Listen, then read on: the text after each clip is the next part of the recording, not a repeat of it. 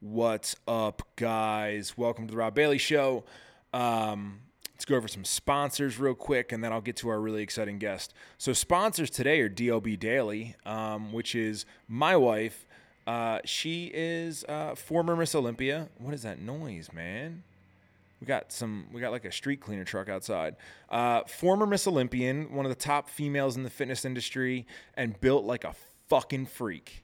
Sorry about my profanity there. I'm sorry, but she's a monster. And what she's done is she's taken all of her knowledge, all of her different training pedigrees, everyone she's trained with, and she's now writing daily workouts for everyone. So she's putting out so much good content. It's only $7 a month. Now that I'm done running, I think I'm going to start doing her workouts. And here she is. She walked into the room in the middle of me recording the intro, and now she's frozen as I look at her. Like, you remember the ghosts on Mario Brothers? When you looked at them, they just froze, and then you look away and they move. I have a feeling she's going to do that. But anyway, it's only $7 a month. Super great deal. She puts out tons of free content, tons of information. It's a new workout every single day. It's really, really cool. It's, I think, what I'm moving my training to now that I'm done running. Also brought to you by RunEverythingLabs.com. That's our supplement line with the world-famous Onward. So Onward is our best-selling product. I still believe it's our best product. It's the first product we ever launched.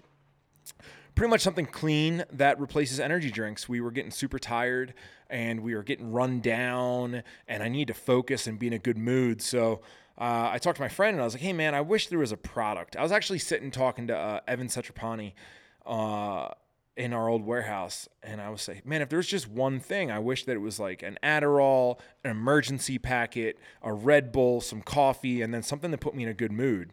And we were like, yo, you could actually like, that's a product you can make. You could, there's nootropics out there that help you focus and put you in a better mood. You can do different blends of caffeine to sort of pick you up a little bit. You can put a multivitamin in there, and then you can also do some immune supporting things. And I was like, oh my God, you could make that. So we made it.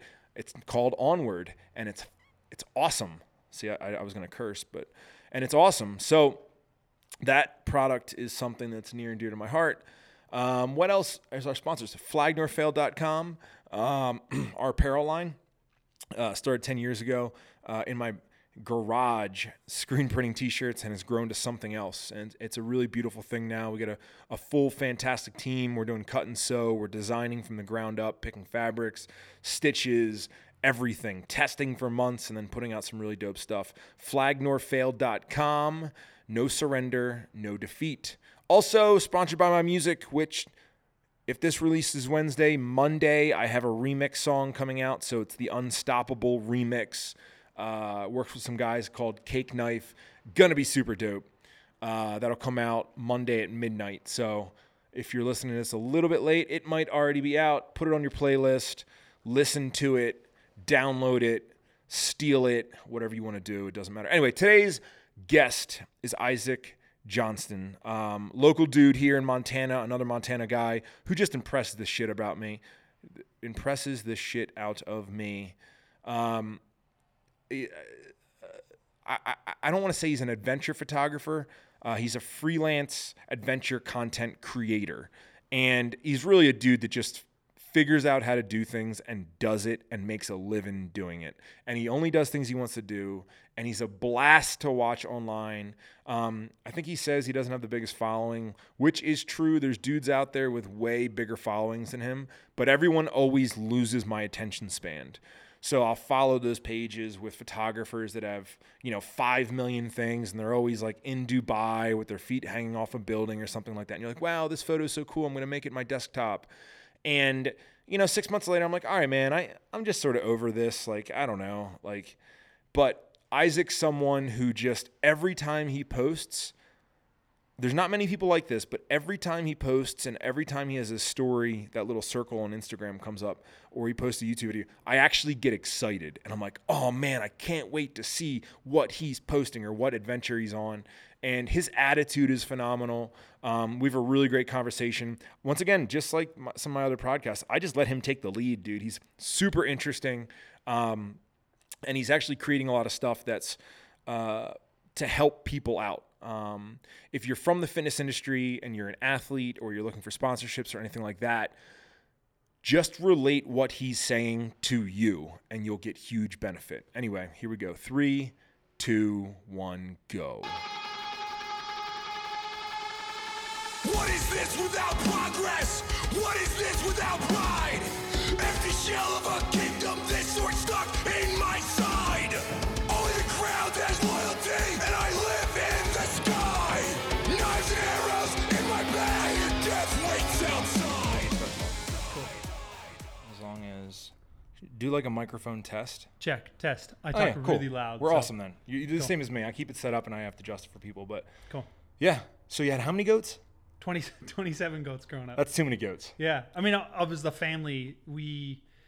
I don't know why, but my parents, they didn't want to do cattle. We only had 5 acres. Okay. And my dad had this rule that whatever animals we had on the farm had to be productive. Okay. So, yeah. So we had goats, and we would do the milk. We would milk them and then sell the milk for like to hypoallergenic people. Because back then, like goat's milk was not... It didn't have like the Whole Foods cachet that it has now. It was weird. We were homeschooled. We were like right on the fringe of being weird, but I never wanted to hang out with other homeschoolers or. Okay, you don't come across as a homeschooler. Nah, well. You know, I've met a few locally, and I've always been like, they seem a little.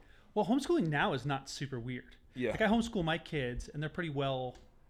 I think it's adjusted. It's different than it was when I was a kid. But when I was a kid, it was either you were religious, or you were like a doomsday prepper type of person.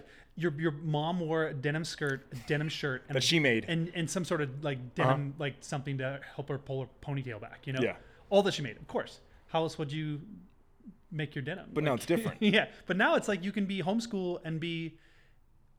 Your only intent can be to give your kids a good education and protect their innocence for a little bit longer than public school. Like that's our intent. Yeah. But as soon as like if my wife was over it, if we were not happy with the education that the girls were receiving, like we're pretty, looking at it like we just want the education. Where's it age-wise? 8 and 6. Okay. Yeah. I feel like your kids have.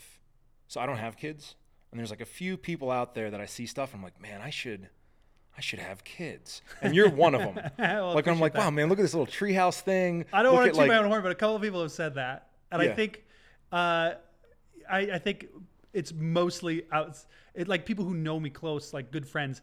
It's still like an outside observation. Having kids is life changing. No parents will tell you it sucks because it totally sucks at first, especially as a dad. I've heard a lot of people say it sucks. So like, I feel like there's people who tell you it sucks, but they never tell you it's good. And then there's people who tell you it's going to change your life. It's going to be the best thing that ever happened to you. And they never tell you it sucks. Like I love it so much now, but like the first couple of years, man, the kid only wants mom. Yeah. And it's just basically as a dude who does a lot, it is a massive pause in your life. Yeah. For the first couple of years. Yeah. And for me, like I do a lot. I'm probably not as much as you, but it was really hard for me to be patient with that period of my life. I believe it. Yeah, and I was also like, but nobody said it sucked back then, or at least nobody around me. And then dude, I was so surprised when people were telling me like, it's gonna change your life, it's gonna be the best thing ever. And I was like looking around like, why didn't nobody tell me that these things never sleep and that I'm gonna be angry all the time because I'm like so totally like just wiped from never sleeping, and I'm gonna just like my mental state is gonna break down to the point where I'm going to wonder if I'm valuable as a person. Why did nobody ever tell me that happens? Oh, it's like it's a surprise. The most mentally challenging thing I've ever done. I mostly come in contact with two people. The one person says it's the greatest thing ever. You love it. You'll never love anything as much, but it's gonna ruin your life. It's like, wow, that's a weird thing to say. Yeah. Or that's somebody else is like, I don't know, it's not really that hard. It depends on the kid you get. Yeah. So like my first daughter, she's 8 now, but when for the first year and a half, no sleep, nothing. Second daughter, slept all the time, easy peasy. And then my older daughter, once she was like 2, no terrible 2s, easy peasy, been the greatest kid ever. Just like a kind of a rule follower by nature, just a really good kid. You just trust her with your life.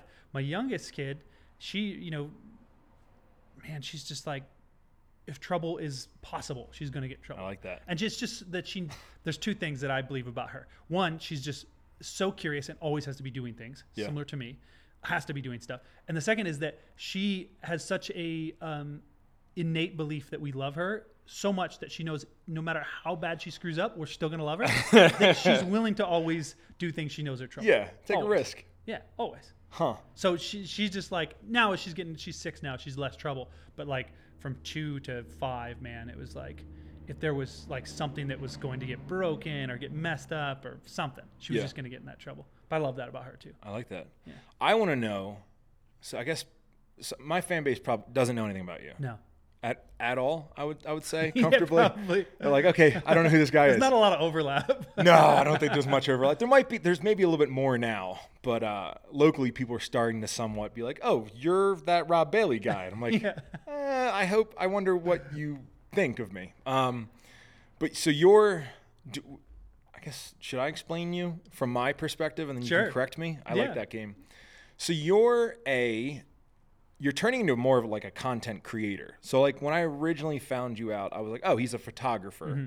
And I was like, he's a photographer that travels. He does a little bit of modeling.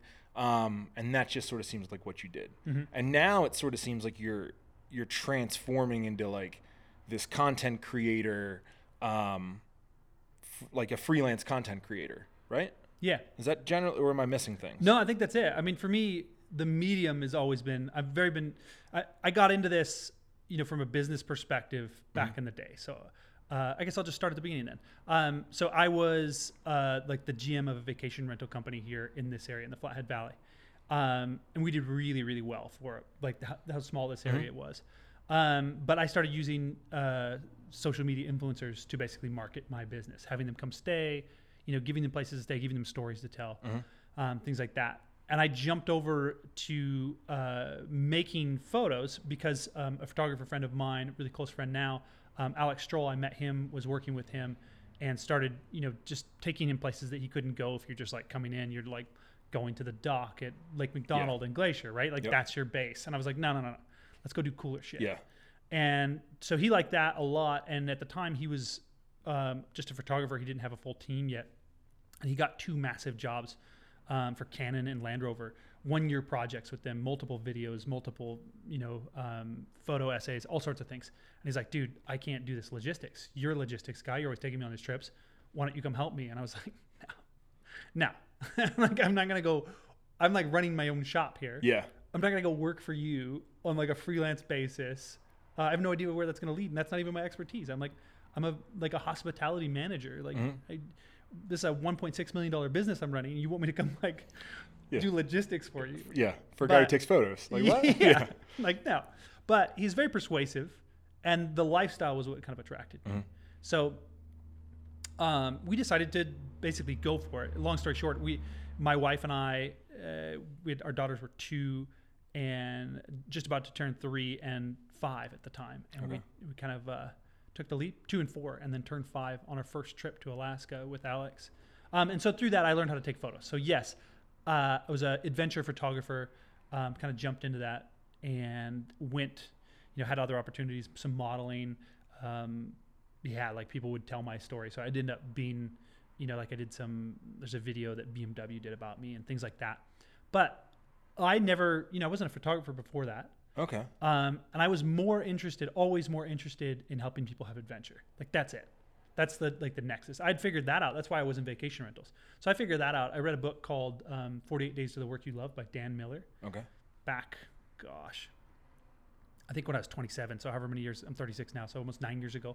And it kind of helps you find the intersection between your passion, your skill set, and what the market needs.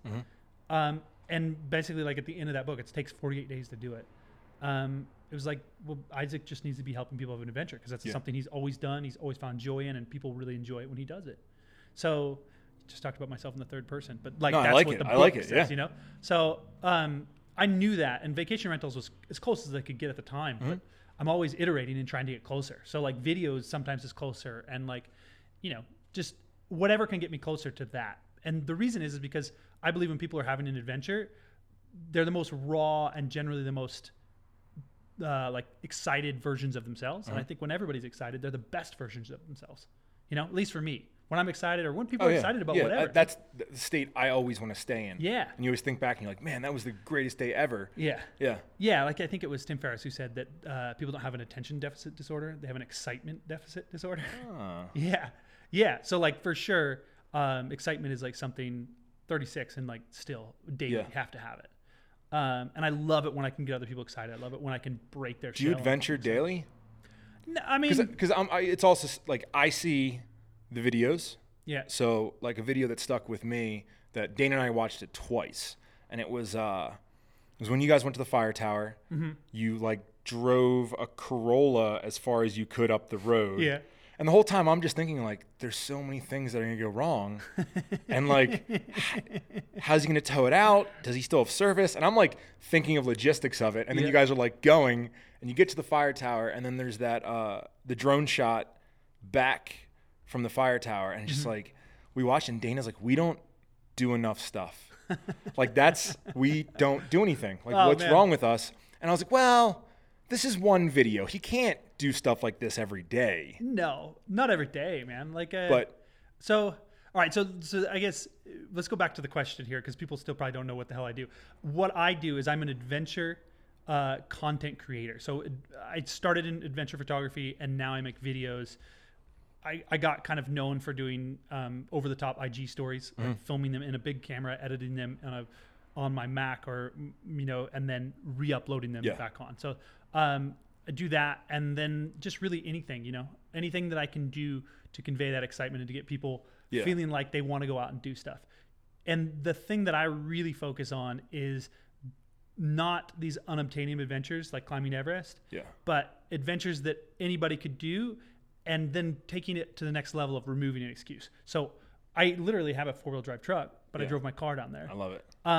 I had, sponsors that I could call and get a split board from, which I've done. But you bought one for $100. But I bought, $200, $200, and use that. So I'm always trying to like remove barriers, not only in my own life, but then show people how to remove barriers, to just go out and find that excitement. Because excitement doesn't come from having nice gear. I mean, it can, but like the excitement is in the doing of the thing. Exactly. You know that? Like if 100%. You've got nice cars, but like if you didn't have those nice cars and you just took like a Corolla, and you just stripped every like heavy part off of it, and freaking just went and rallied it, it would still be super fun. Yeah, I had my friend had an Integra and a Honda Accord back in like '99. I remember more fun times with my Honda Accord and that Integra than I have with the GT2. Yeah, GT2's awesome. Yeah, but like I don't do anything to it. I just drive it around and get too nervous to hurt it and put it away, and then like. But it's definitely peak performance. But it's like, God, it's always the doing of the stuff. Yeah, the same thing. I've always found out that the camping trips I remember, or the adventure I remember, even with Dana, for example, is like all the trips we went where it was like a storm, or it rained, or the truck got stuck, or the battery died the next day, and we were like, oh shit, we're really far out, don't know what to do, or the extra cold nights, or just like the times with the adversity where you're those just are the ones not where you remember, ready. dude. Yeah, those are where you remember it. I mean, I think we're all looking for like this ideal adventure where things just go smoothly and it's wonderful. But man, the ones you tell your friends about. So one of my favorite things that happened last winter is we decided to go up to this place called Ninko Cabin, and it's just this cabin way out, like 14 miles from the North Fork Road, which is like 40 miles from Columbia Falls. So it's like right on the Canadian border, middle of nowhere. You have to have, sleds to access it. So past Pole Bridge. Right. Past Pole Bridge. So you go like another 10 miles past Pole Bridge, and then you take a 14 mile, just like this Forest Service road, but it's closed off. It's not plowed. Well, we were just like, the snow's fine down here. Like, we're going to do great. I don't have a sled. So I was like, I'll just ride with Alex on his sled. Yeah. So we start ripping up there, and we bring skis and stuff. And, on the way up, even better, on the way up, like the trailer, my buddy's trailer with the snow wheels on it, like the wheel just flies off. Yeah. Just gone. But the road was super icy. So I had this like pocket chainsaw that a sponsor had given to me. It's like the chainsaw blade, but it's like got handles on it for your hands. So I like cut a log and then like lashed it to like the leaf spring, and then just like basically made a sled out of half of the wheel. And dude, you're telling me I watched this whole thing. Yeah, so you see it. And I watched the whole thing, and that was another story where I was like, because you didn't update too. Like, so I knew you were recording, but you didn't have service. Yeah. Right? Yeah. And it was weird because like the story would you still updated the story, but you didn't dump it all at once. Yeah. So like you saw the trailer fall apart. Yeah. And I was like, oh my God, this sucks. It's the end of the world. And you were like, no, we fixed it with a log. And I was like, so they're going to, and my thought is like, so they're going to keep going? They should turn back now. Oh, like, dude. This is when you turn back. So I won't tell everybody the story because you gotta. If you're listening to this, you gotta go check it out. It's still there somewhere? Oh, it's in my highlights on my Okay, IG. cool, good. So, but I just filmed this with my phone. Like I didn't even have the forethought or even care. I just wanted to be so in the adventure that I was like, I'm just gonna do a couple of quick IG stories with my phone. But so we started going with we finally make it up to the spot. We unload. We're way late. We start going with the snowmobiles, dude. And there is an unprecedented level of snow. Probably if you hop off the sled, you sink into your shoulders. It's basically flat, but the snow is like so light and fluffy that the snowmobiles with both me and Alex on it, especially ours, is like going, you know, when you get like a really heavy boat and it's going through the water at like a 45-degree angle? Yeah. About to like sink. It was like a surf boat. Plus, you had your board sideways, so that was like creating more drag. Was on. Yeah. I was watching the whole thing, and I was like, "What are they doing?" Yeah. So the board was on the other guy's sled. Yet we put his board because we were expecting like a forest road, you know, like a packed forest road. Board sideways, fine, right? It's just got to hang on. But dude, it was like that. It was so deep that it was causing him to stop. And so Alex and I finally get going, and the problem is that once you have two people on the snowmobile, once you plane out, you can't really stop. So we go, and we end up going, I don't know, 2-3 miles. And we don't see the other guy named Theron. We don't see him behind us. So we stop, we wait, we take some pictures. Sun starts to go down. We finally hear him. And he had to readjust the snowboard so it was vertical. And he had broken a belt. And we're like, at this point, we're 4 miles away. We're not even close to the cabin. It's getting dark. Anyway, it gets rough. Like things get way worse from there. And we end up like at the cabin with like many unknowns. It's like, it was a very rough, I barely slept at all. Very rough night. Cause like, in that group, I'm really the only guy who can like fix things, and we had broken things, and we were 14 miles away from. God, it was terrible. But anyway, when you get out, that trip is amazing. Like in my head, I never want to do it again. Yeah, never. But in my head, it's one of the best trips we've ever done. Yeah, watching it as an outsider, I had all of the emotions. I was like concerned. I was excited. It made me feel like inspired that like I need to take more risks and do more things. Like so much emotion followed me through that. You know what I mean? Like just, and the fact that you didn't just like dump it all, like I know you did the trailer, you did the start and things like that. And I was like, oh cool, he's going on a trip. And then you did the second where it was like he was lost and things like that, if I'm remembering properly. But then it was like another 3 or 4 hour lull. And like, I felt like I was waiting for the next episode of like Game of Thrones. And I was like, what's going to happen? I can't wait to see the next story. And then you guys finally got there. And the whole thing was just such a cool thing to watch. Oh man. So there was one point. So we're back there. We lose Theron again at some point. It's totally dark. It's so deep that Alex and I try and turn the sled around just on flat ground. Try and turn the sled around. We get completely stuck 6 times, turning it just 180 degrees, going back the other way. Which is exhausting. Oh, so tired. You have to dig it out. I'm like, the only way we can get the sled to go again is I have to like walk out a ramp of like walk out a 4-foot wide path, stamp down the snow, like 20 feet out, back and forth. But it's higher than waist deep snow. So you're just one step at a time. I'm so hot and sweaty, but I know it's like really cold out. We're waiting for Theron. As soon as we get turned around, he shows up. And I'm like, damn it. Well, at least he's here. And then we realized that he got stuck, couldn't get going again. He jettisoned our backcountry skis, which are our only lifeline. Like there's no way you can walk 14 miles in nipple deep snow. With skis on, fine. You're gonna have a really long night. You're gonna put in 14 miles. Yeah, you're gonna hate life, but you're not gonna die. You're gonna be able to continue to move at a level of exertion that doesn't kill you. And we don't have him. And Theron, he's relatively new in the mountains. Great dude, but he didn't understand the severity of it. He didn't understand like what had just happened. Alex and I were just like, oh my. Well, they're probably looking at you too, like, oh well, he wouldn't take us out here if it wasn't safe. Yeah, probably. Yeah, that's how I'd be looking. I'd be like, yeah, if he's bringing me out here, I'm sure it's fine. Well, Alex and I just looked at each other at that point, thinking the same thing, but knowing there's no other option other than to continue towards the cabin. Yeah. Because at this point there's nothing. It's like somebody cut the life raft off your boat. Yeah. In a storm, and you're like, well, I guess we've just got to go across the ocean now because we're already 3/4 of the way across. You know, there's just so yeah, like real emotions in that section were felt, like to the point where I'm like questioning, like, okay, I do a lot of sketchy shit, but maybe this is too far. Maybe I pushed it too far. You know, because like at the same time, I am a father, and I'm not Mr. Extreme. Like I don't intentionally get myself in situations where I could harm. I like adventure to be like a certain level. I did a lot of way more crazy shit when I was young.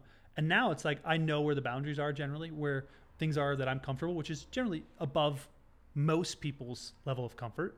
But it's not like, you know, I have friends that literally go summit Everest while filming and like do all sorts of crazy things. Yeah. They're like super next level. That's not my level, and I'm okay with that. But this was like, oof, man, it's bad. Now, anyway, do you have like a sat phone or anything, or? We did have like a sat text thing. Okay. So yeah, we could have been saved. Okay. Yeah, great. All right. I don't have that. I just never thought to get one. But though, Alex has one. Good. His wife. So is somebody's definitely responsible. Yeah. Yeah. But shit. so I think for me, like it's I have a very high tolerance for things going wrong on adventure. Like to me, that's when I start laughing and the joy comes. Yeah. Which is I my don't know, favorite thing to see from you content-wise. Yeah. Is like things where I would be annoyed and be like, it's the end of the world. Yeah.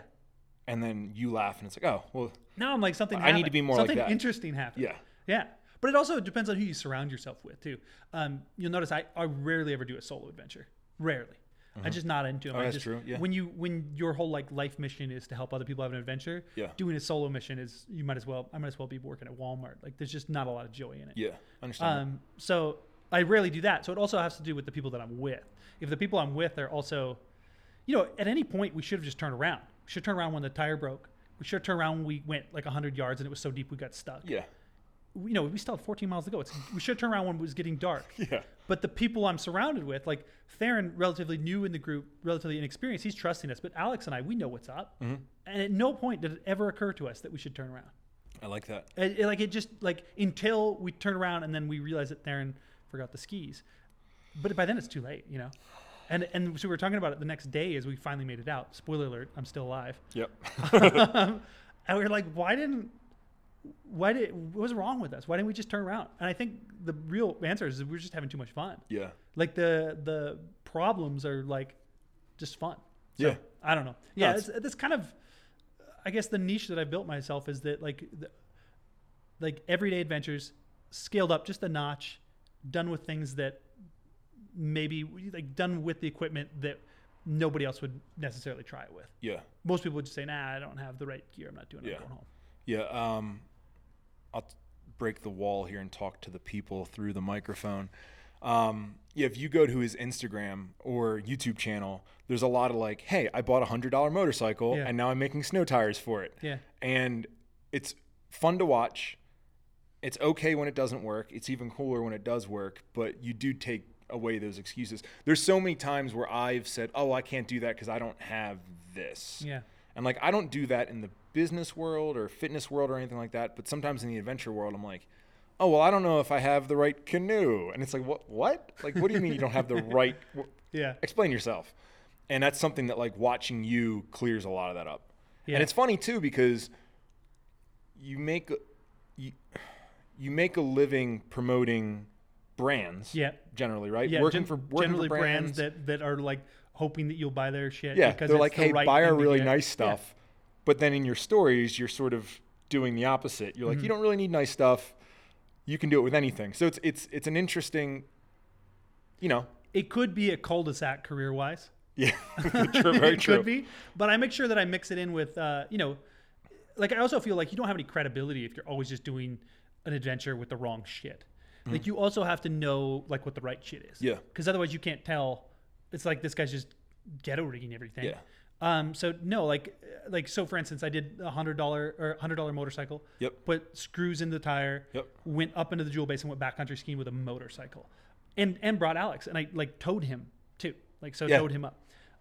But then you know a video prior to that, I have two $14,000 Sherco motorcycles that they sent me, and I just go for a rip, you know, I show like both sides of the coin. Like this is what's possible to enter. Yeah. This is what's possible at peak.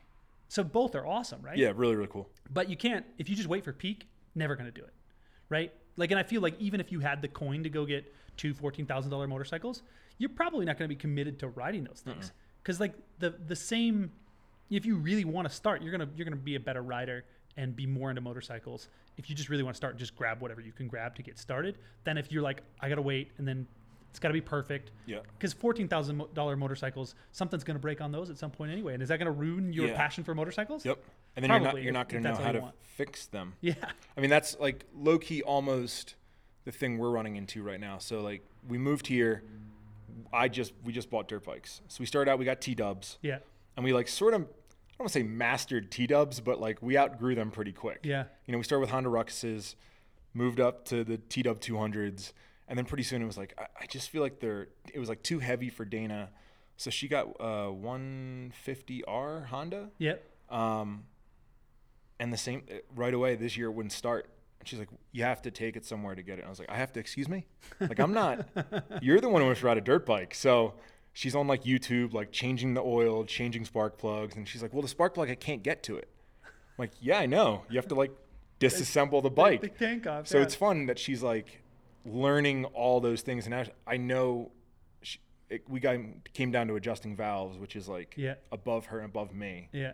From what I've watched on the internet. Dude, adjusting valves is tricky. But she already has like that much more of appreciation for her bike now. So like I was talking about getting her like an Enduro Husqvarna, sort of like my 501, and she's like, no, I love my bike. Like I don't want a different one. So it's cool to see her fall in love with that. And a lot of times, like, if you just go out and buy the best stuff. Yeah. I mean, same thing on the GT2 RS. I love it, but like it's cool. Yeah. But like I have a much bigger relationship with that IS300. Like that thing. Yeah. Me and it have done some things that, you know. So yeah, there's something about like coming up with like the bare minimum stuff, making it work, learning all that, and then moving to the next step. Yeah, you know, I think it probably comes a lot from my upbringing. Like I grew up really, really poor. Mm-hmm. Like really. I mean, just my parents did the best they could. We had 6 kids. We're making like $18,000 a year in the late 90s. Oh, so it really, really is appropriate because some people like exaggerate. No. But like really, really, 6 kids, 2 parents. Yeah. Like there's stories I could tell that I decide not to tell because my parents did the best they could. Yeah. But there are stories that my friends know that bring them to tears on how poor we actually were. Mm-hmm. But I don't see that as I don't. There's no judgment on my parents for that. They did the best they could. Yeah. And they like. I grew up just an idyllic childhood. You know, my parents really cared a lot for us and loved us. And I was able to get a job because I was homeschooled. My first job was at 8. My first full-time job was at 10. Yeah. So like, what was your first job? My first job was just like digging landing lines out of a neighbor's yard. Okay. My first full-time job was being farm boy and then working for a guy who owned an outfitting business. And then eventually, by the time I was 13, I was working in the Great Bear Wilderness. Oh, wow. Wait, who is the outfitter? Well, he doesn't do it anymore, but Greg Nelson was his name. Great Bear Outfitters. Okay. So he was doing that, and you know, he was just a wonderful guy to work for, super hard worker, and so I was able to get money that way. But because I didn't have, you know, like my dad didn't have a shop, we didn't have resources, but I had like this insatiable appetite to go do stuff, and I wanted a motorcycle so bad. I bought my first motorcycle when I was 13. You know, like I just always wanted that stuff. I just figured out other ways to do it. You know? So like my first motorcycle was a 1971 or 75, can't remember, Honda CT90. Mm-hmm. Like, you know, little like half scooter, half whatever. You know, like you shift it down by like kicking it with the heel and then kicking it with the toe to go up. Not like great bike, like if you're like 13 and wanting to like jump. Yeah. It's not a great bike. But it moves. Yeah, it moved for a while. And then it broke down. And like, you know, my uncle had some mechanic skills. So he would like show me how to like, you know, pull the carburetor apart and clean it. And, you know, I think the probably in hindsight, like the piston rings were probably shot. And so it would sometimes the you know, the gas and the crankcase oil would mix and it wouldn't run right if the plug would foul up. So I had to like learn how to do that. If I wanted to do anything fun, I had to learn how to fix my own stuff. Mm-hmm. If I wanted to progress as like, you know, I loved BMX at the time. If I wanted to progress, there was no YouTube at the time. I had to figure out how to build jumps. Mm-hmm. I had to figure out how to fix my bike when it broke. I had to figure out how, you know, where to get all the stuff.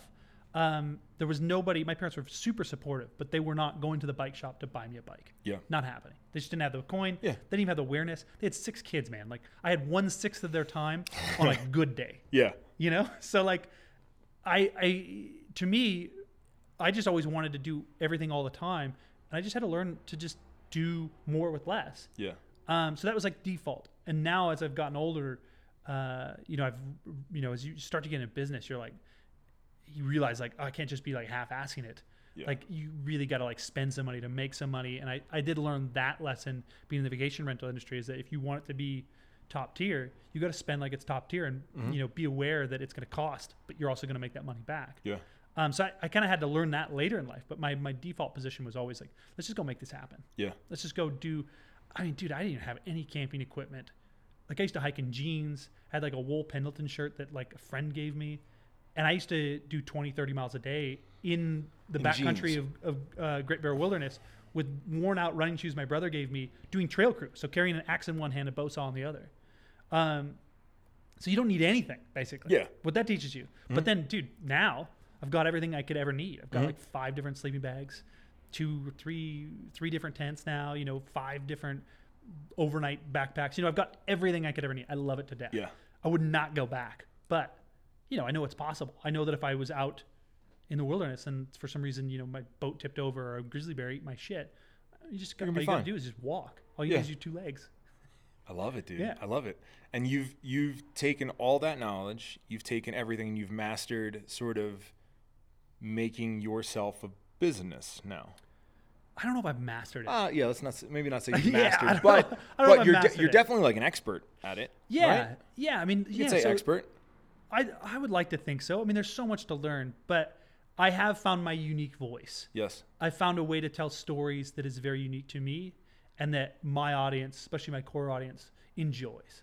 So yeah, in a time, so I got on Instagram just a bit later than most people who have 500,000 to 1 million followers.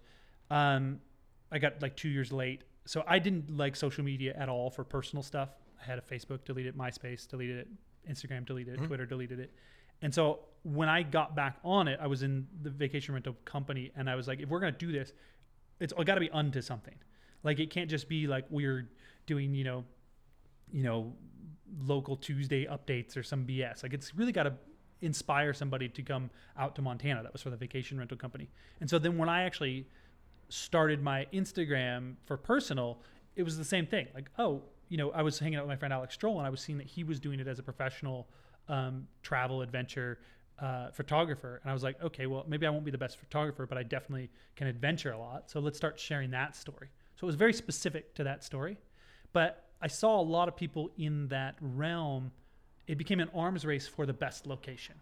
It didn't have to do with the adventure at all. It was just like, oh, there's like this really unique looking rock, or this lake with this peak that's behind it, or this beach that has this, whatever. It was basically, have you ever seen the Codeco video called Blue Ass Water? No.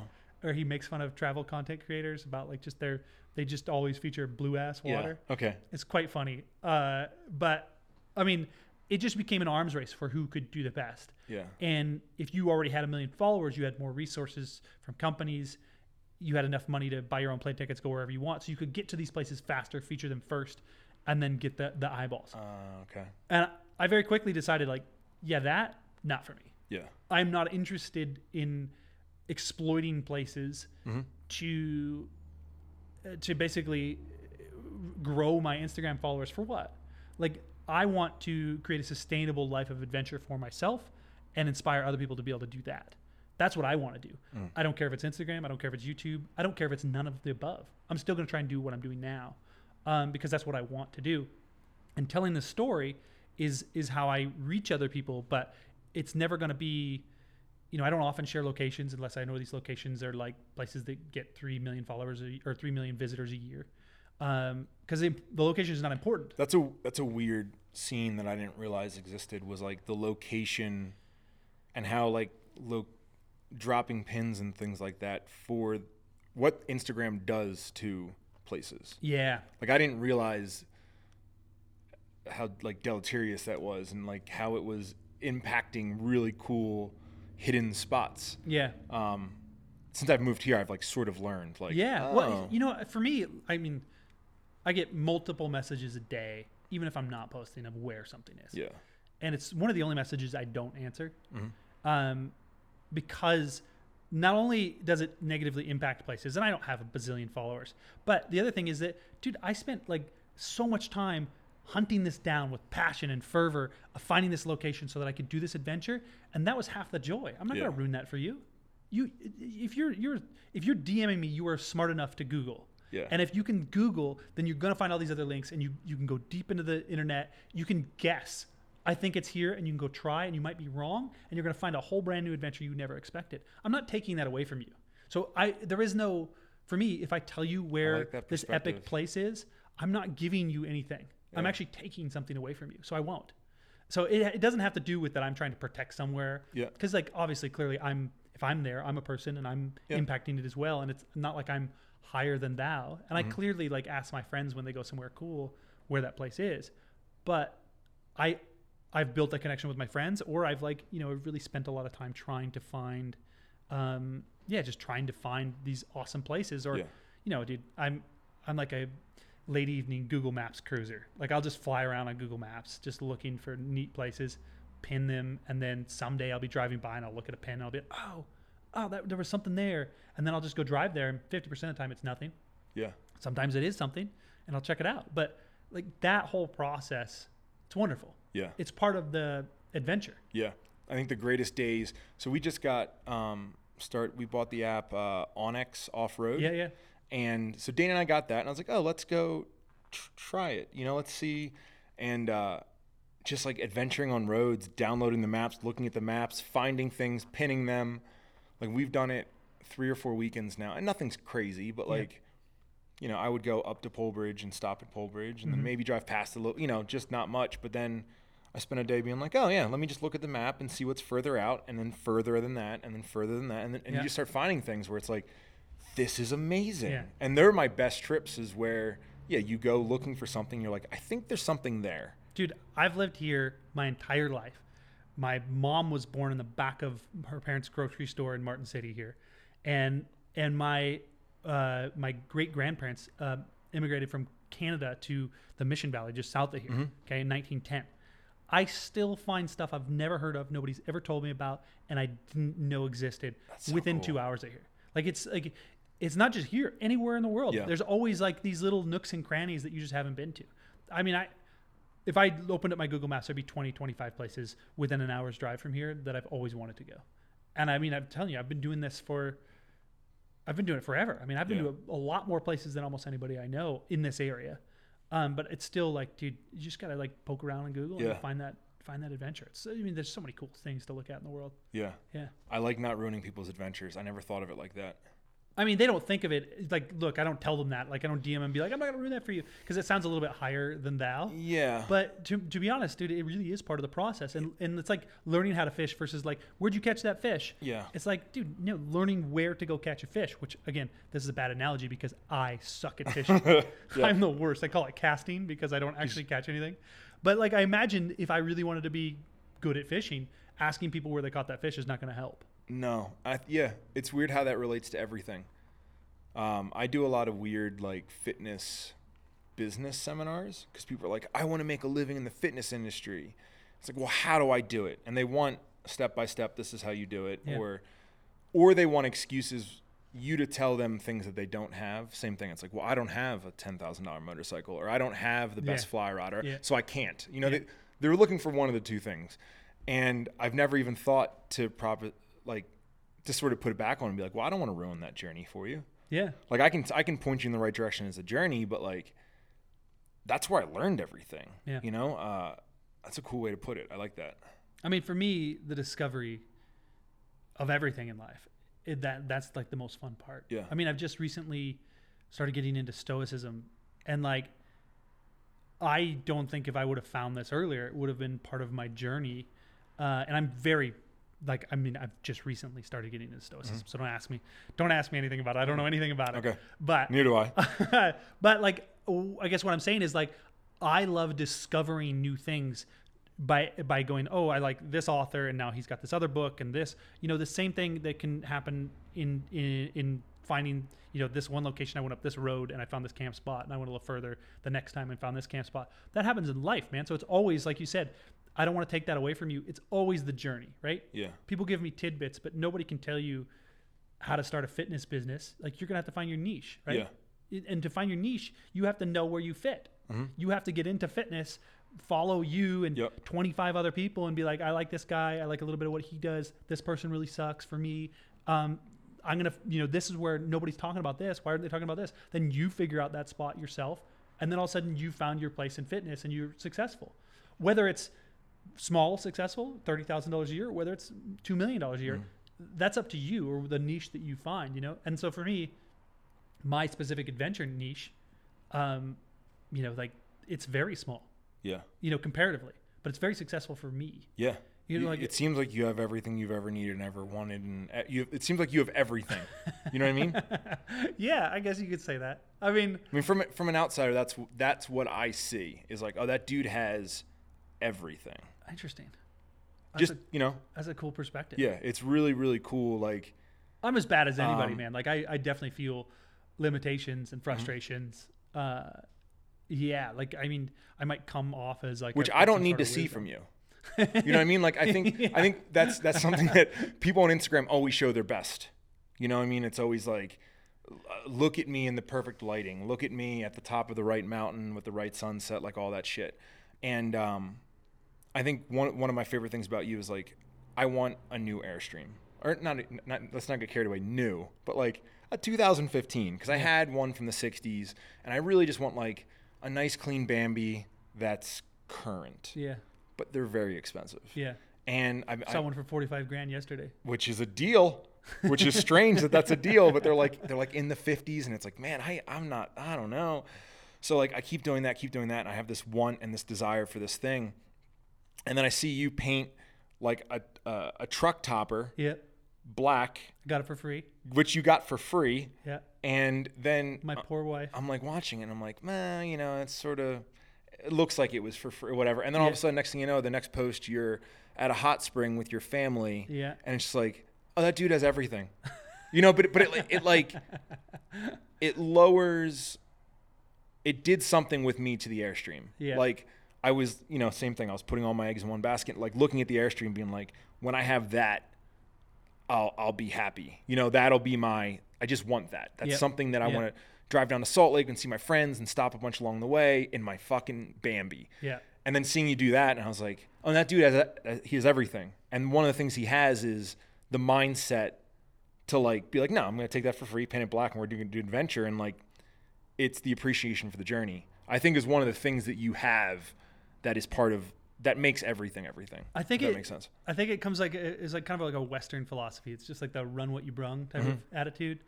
And then combined with that, I am a firm believer in optimizing later. Like, I have to know that I want a truck camper first. Yeah. Right? Like, getting a free one, slapping some paint on it, and going down the road. If I don't like the concept of truck campers, I have not spent any of my time or energy like there's no payment, there's no nothing. Yeah. Right? If I hate it, I kick it off the back of my truck and I say peace. Yeah. Okay, so I sort of did that with the Airstream, because I had the 64 that I renovated. Yeah. And that's what made me want the Bam. Okay, so I did that. Yeah, you are optimizing later. I'm pretty proud of myself. Yeah, but it's so funny that you say that, because like, we just got a different truck camper, a pop up, and it's great. It's like the previous owner let it have some leaks, so we got it for a good deal, and it's really nice. It's a 2004. My wife loves it, but it's got like some work that needs to be done, and I'm kind of like, I don't want to spend any time on that this summer. So let's go. There's a company called Alaskan Campers, or a hard-sided pop-up camper. They're wonderful. I've had a Craigslist alert for 3 years for one. No joke, one popped up yesterday. Really? In Polson for like a hella good deal. But it's an 82, so it like is brown inside. It's not like white and clean. Yeah. And our new one is a 2004. There's no going back, man. There's no going back. She's not into it. Oh, really? Yeah. So like, optimize later, but that like you can't, once you optimize, it's really hard to go back. But she gets what she wants. So you think that I have everything, but what I'm saying is I don't. Don't tell me that. Not even don't close. Ruin my little dream. Not even close, right. Dude. I run whatever I have, but dude, having everything is a mindset for sure. Yeah, that's Yeah. and that's more of what I picked up from watching you from the outside. Yeah. I'm always content with what I have. I'm never content with doing enough as far as like the adventures. You can't feed me enough excitement and adventures. But what I have, you know, like here's the other thing. People always want to know what people make on Instagram. If you knew how much I worked and how many ways I diversify, you'd be like, oh, I don't think I can do that. You can, but people are always thinking like this guy just takes photos for brands and makes $100,000 a year. I don't make $100,000 a year. That's not what I think at all. Do you know what I think? No, go ahead. Okay, so I'm not going to give you like a number of what I think you make, but my thought of you from the outside is I feel like you have a number that you're interested in hitting while still maintaining the life you want to live. It's all about the life. So like same thing. I wouldn't be surprised if you said, "Oh, I make $32,000 a year." And I'd be like, "Okay, cool." Because I know that that's enough to support your family. It's enough to, you know, put gas in your $100 motorcycle and do these adventures, enough to buy wood to build the tree house, and enough to maintain the hot tub and stuff like that. It's in between those two numbers. Thank God. Yeah. I don't think I could do $32,000 a year. Not here in Montana. But I think anyway. if you were doing that, I wouldn't be surprised. Yeah. Even though I know you're capable of making way more or whatever, I think that I've always seen you as you would want to balance your life and family life with that and not overwork. Absolutely. And I don't mind overworking, man. Like I stayed up till 1:00, not last night, the night before on a proposal for Honda cars. So like it needed to be sent in and I worked, you know, I don't mind overworking, but I only want to overwork on the things that I want to work on. That's, dude, I don't want to spend a moment in an office, doing anything that I don't want to do anymore. Like I used to work in project management before I got into hospitality, for companies like Walmart and Safeway and Lowe's. Like I worked for a company that, would build Walmarts from the ground up or whatever. And I was senior project manager. So I had like that work experience, but man, you go home at night and you're just like, I hate this. Yeah. It's not paying me enough money, no matter what it was. It's not paying me enough money. So now I guess I don't optimize for money. That's the thing. What I'm trying to say is like, I'm optimizing for life. Yeah. And because of that, I think like I don't have everything I want. Like I don't even own my own house, dude.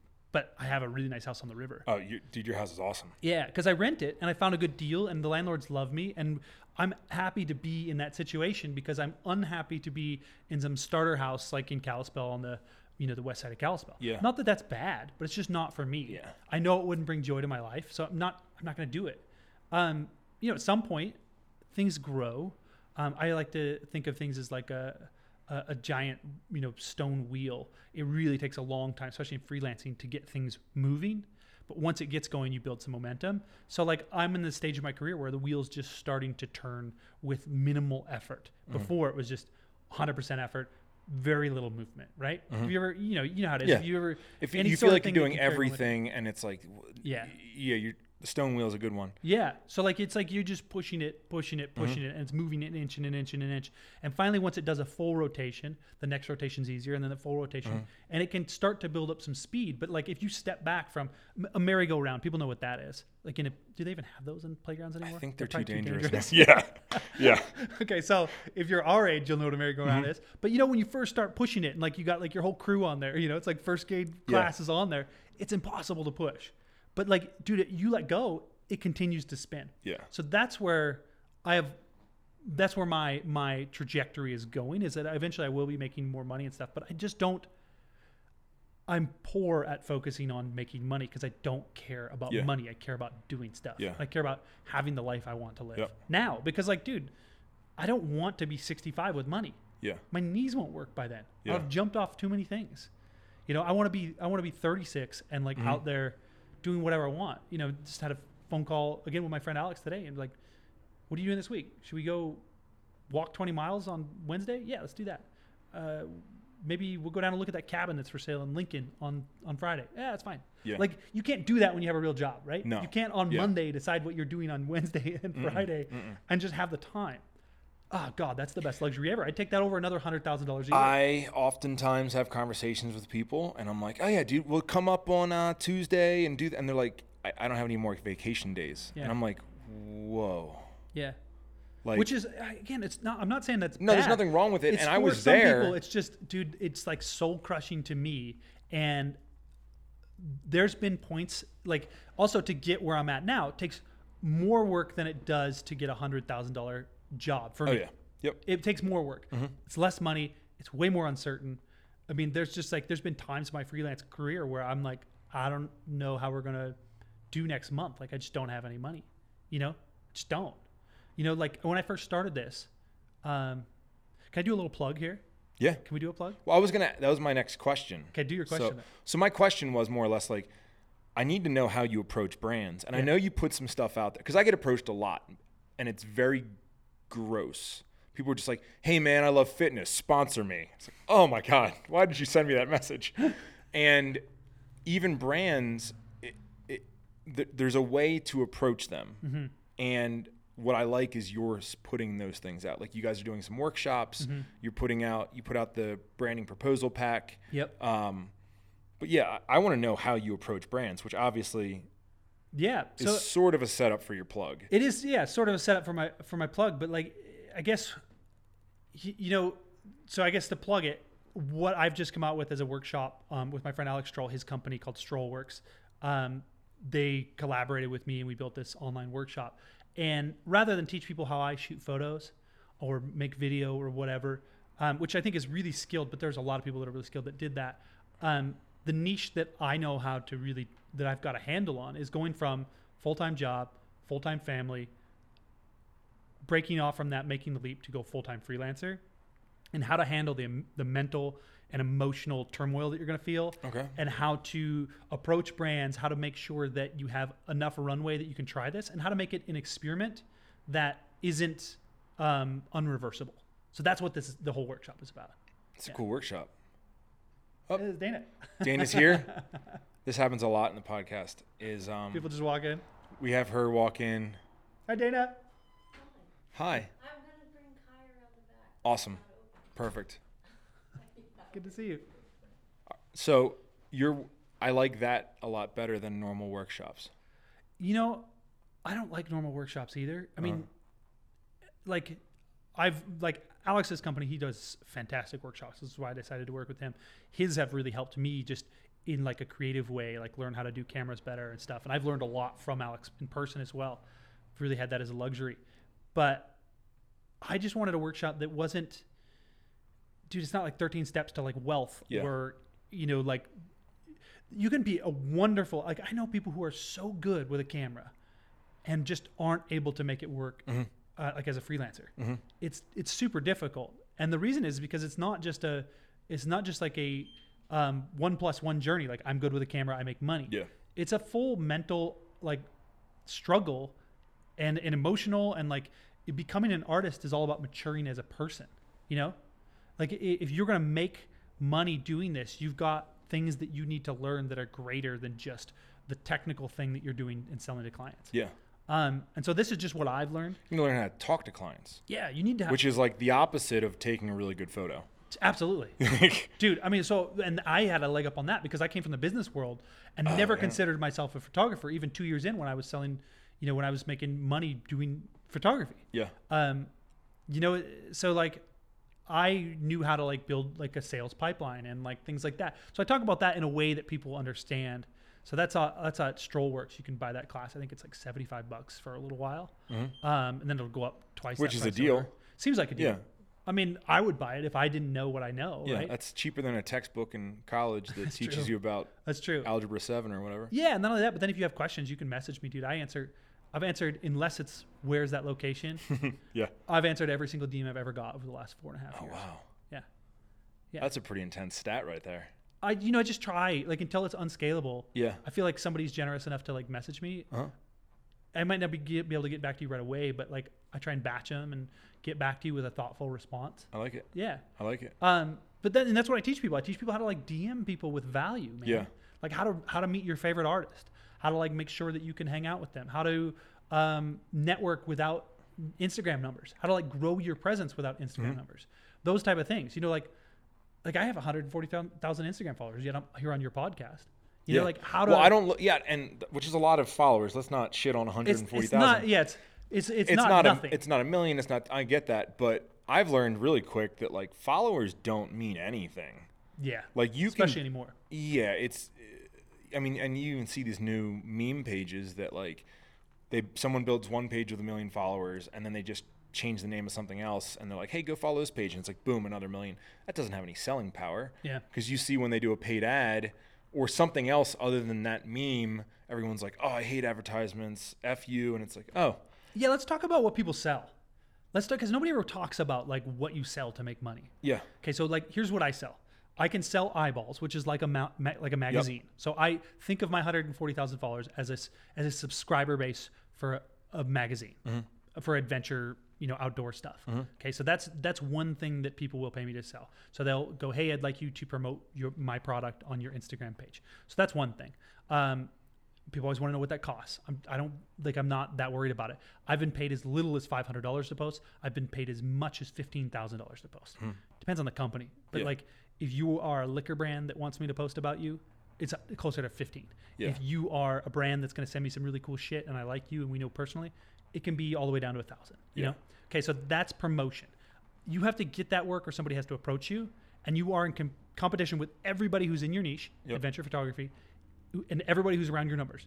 So I don't know how many people, but I imagine there's probably close to 25,000 people that have 150,000 to 200,000 followers in adventure outdoor photography. There's a lot. So it's very competitive. And it's really not the companies that go through, they generally have an agency, and that agency just goes, I want adventure photography. They type it into like a search bar. I want 150 to 200,000 followers. And then they just send you an offer. And half the time it's bullshit. And I say no. They're like, hey, we'll give you a product and $300. Yeah. No. Okay, so that's one thing I sell. The other thing I sell is I can sell content creation. So I make videos and I make photos. So depending on what you want, what licensing you want, I'll sell those. So a project can be as low as you want 2 to 3 photos. You want me to shoot them at my house of your product. I'd sell that for like $2,000, right? Or it can be as huge as you want 30 to 40 images, full license, which means like they can print billboards with it. They can put it anywhere on the internet. They can put it in National Geographic magazine. They can whatever. It's their full license forever. And you want all those images. You want a little bit of video, whatever. And you want me to go to Africa somewhere and shoot your car. That's going to be like 50, 60 grand. Yeah. Okay. So that's like something that doesn't change based on numbers. So 50, 60 grand. Now, do they pay to get you? Are you handle the whole backside? Depends on. So sometimes you'll have a producer that I hire. Yeah. Or sometimes like a bigger company will sometimes have an agency that they hire, and that agency hires a producer. Yeah. So it can be either way. Yeah. But so I've done projects either way. So in the 50, 60 grand projects, they don't come very often. Not for me. That's where social media followers. That's like a Range Rover on a mountain. Yeah. Okay. Yeah. But those projects, they do come, but there's a lot of competition for those. There's a lot of people who've been doing this a lot longer than me and maybe are seen as more qualified to do it. So again, this is where that big stone wheel or the merry-go-round kind of comes into play. Like I get more opportunities for that now than I used to. Yeah. You know, you've been doing this 2 years. Nobody's offering you a $30,000 job. Yeah. They're offering you, $5,000. So, which is fine. So content creation is another part of that. It has nothing to do with how many followers I have. And I know people that have 3,000 followers on Instagram and do bigger jobs than I've ever done for content creation. Make a full-on living, don't care about social at all, are just really good at their craft, work with an agent, usually in New York or LA, and book just these awesome mega jobs. Never have to tell a story about it. Can you imagine? That'd be so fun. Never have to. Not having to manage that whole side of things. Never have to market a day in their life. They're just good. Okay. Yeah. So like that's something you can do. Then a couple other little things are personality work. So I've been hired to host like a competition for BMW. Modeling work. I don't get much of those anymore. I'm 36. I'm starting to lose it. I'm starting to lose it. You're going to fall back into that like cool older guy Dude, look I need soon. some white You'll be hair good. ASAP. Yeah. So like modeling work, generally like if they're looking for like the rugged outdoorsman type of look, sometimes I get put up for that. I don't know how those just come up, but like generally it'll be a photographer that I know is like, I'd love to shoot Isaac here, and they'll propose me for like a project.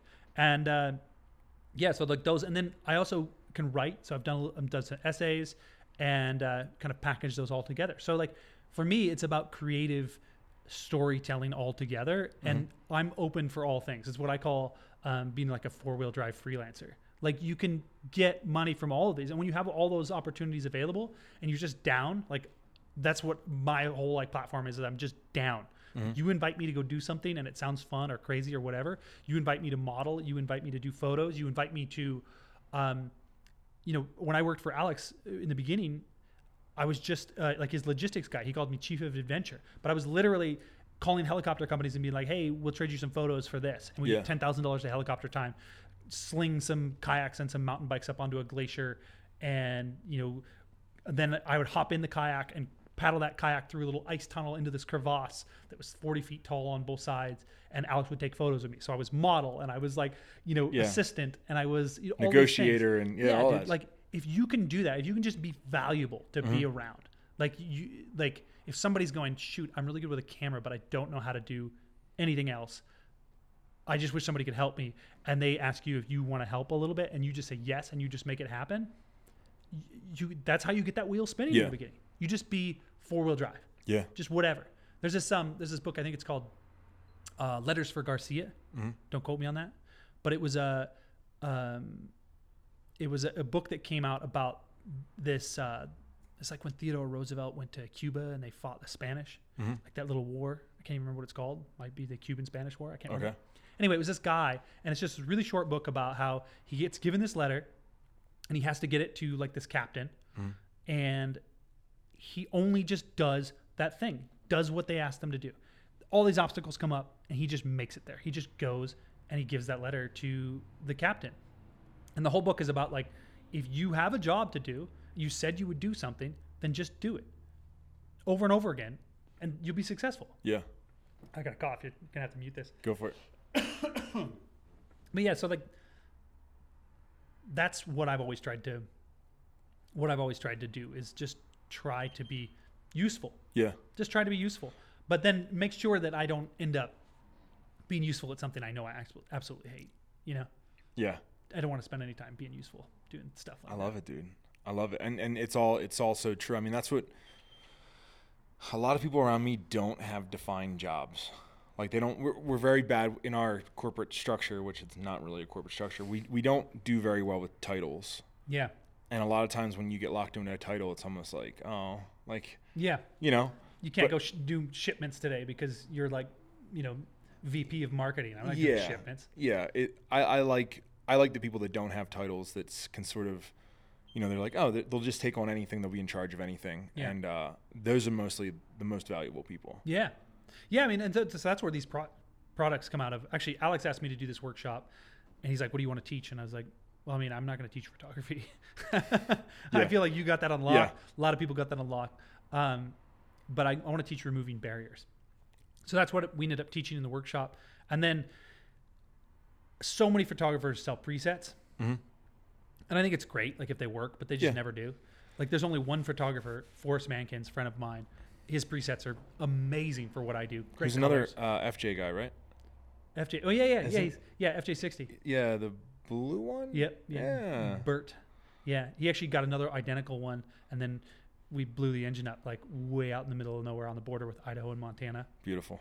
Yeah, luckily I had my Sherco motorcycle. I zipped into town, got some redneck dude who was prior felon to like tow us out for free. That was another really great story. Yeah, perfect, right? But so anyway, his presets are great, but like, I feel like the market was saturated with presets. And my younger brother, he's like a business guy, and he's always like, dude, you got to be selling something. You can't just be selling other people's product. You have to have something. And I'm like, yeah, but I don't have any good ideas for that right now. I'm not going to force it. So I started thinking like, I remember when I started doing this and I wanted to pitch a company an idea. Like I think I had something where I wanted to go like to Alaska and go hike into like the Torn Gap mountain range. And like, so I went to build this pitch deck. Dude, I'm not a designer. Mm-hmm. I didn't know what to use. I didn't know what to put in there. So like, oh man. I'm going to get you. Give me some water. So I don't have any water, but I have something close. Close. Yeah, apparently. I should have brought my own water. Rookie move. Company I'm sponsored by. This is like a Gatorade. Sweet. Yeah. Built. Built. That's Podcast cool. sponsored by Built. So it's like a Gatorade, but they use like beet sugar that's manipulated a little bit. So It's good. the sugar, like the carbohydrates, don't count as much as normal carbohydrates.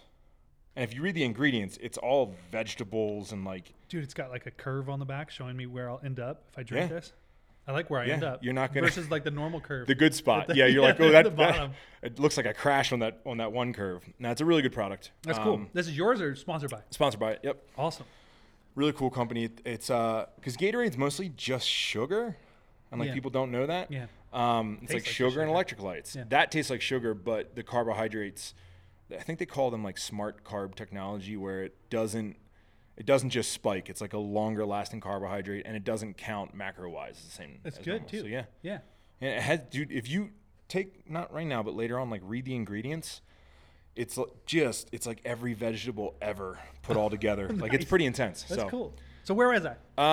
Oh, so I was thinking of an idea of what to do. So I Yeah.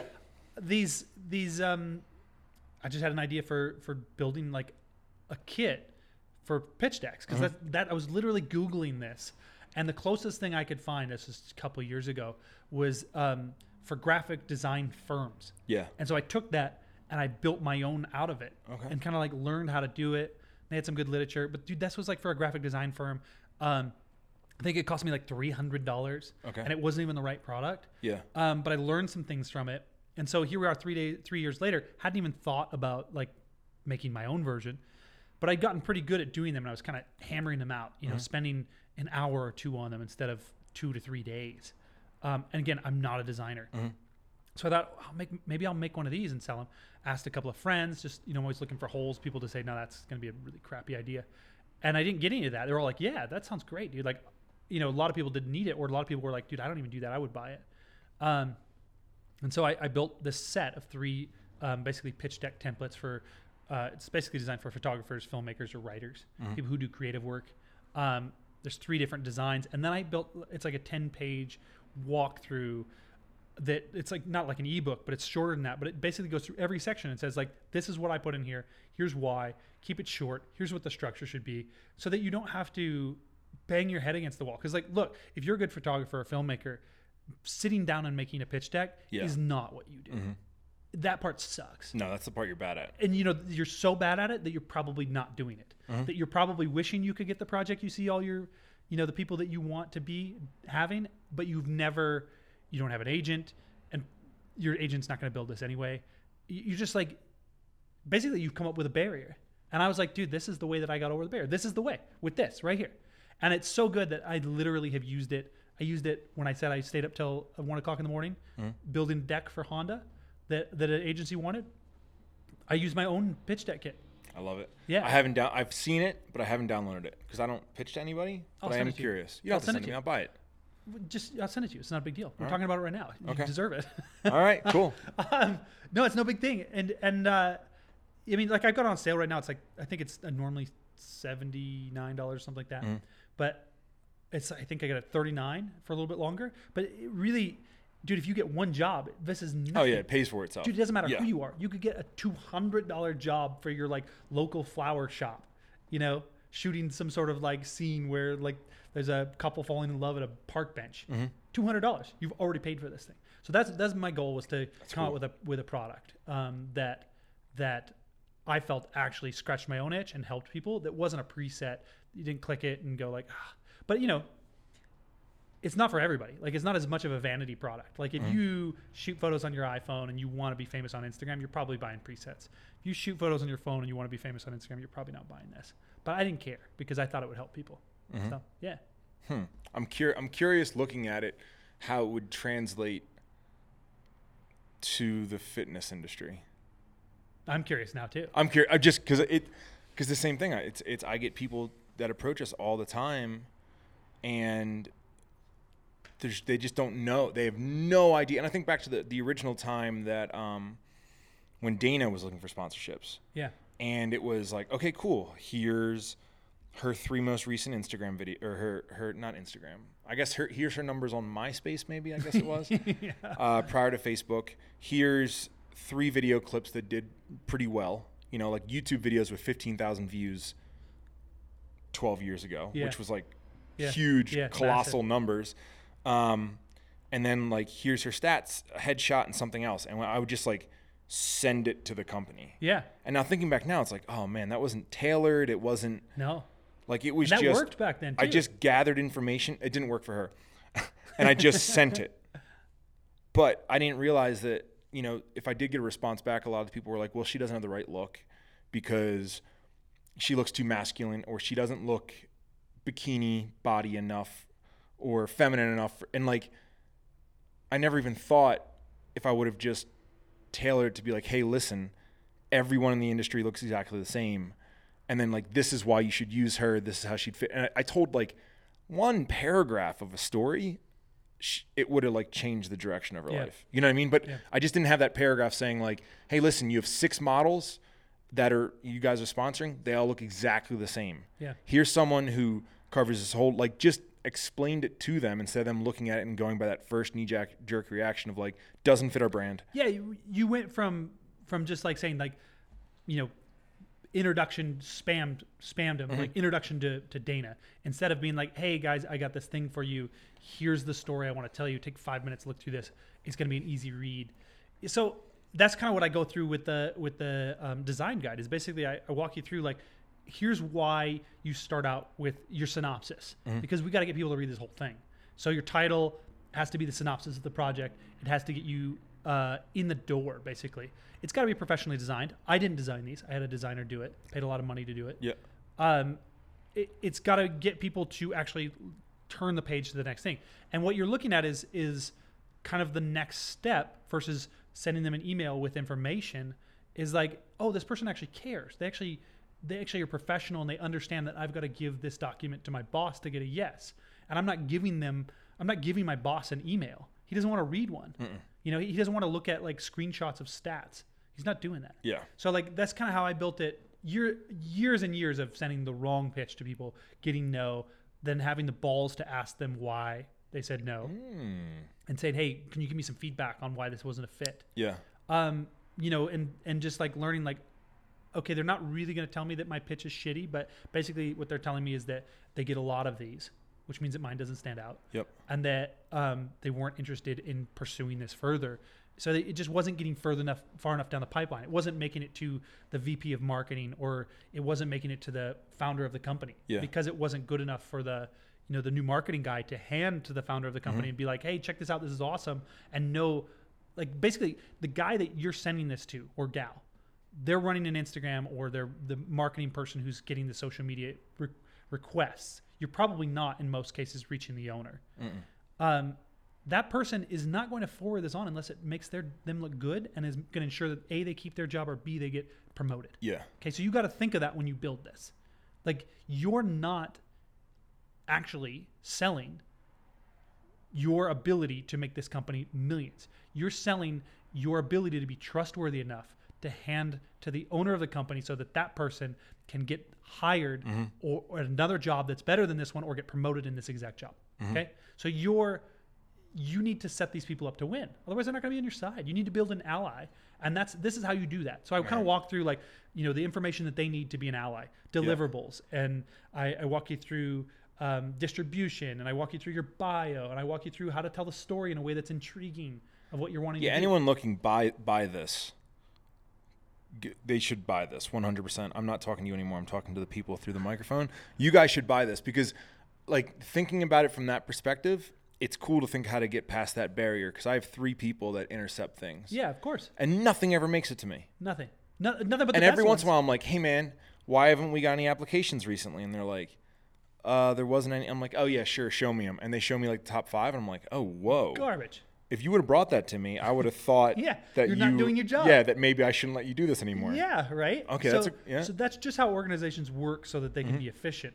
It's not nefarious. It's just, dude, if you've ever been in your position, or like, I was general manager at this vacation rental company. I can't tell you how many companies wanted us to sponsor them or give them free nights, or even influencers would reach out and be like, hey, we'd love to.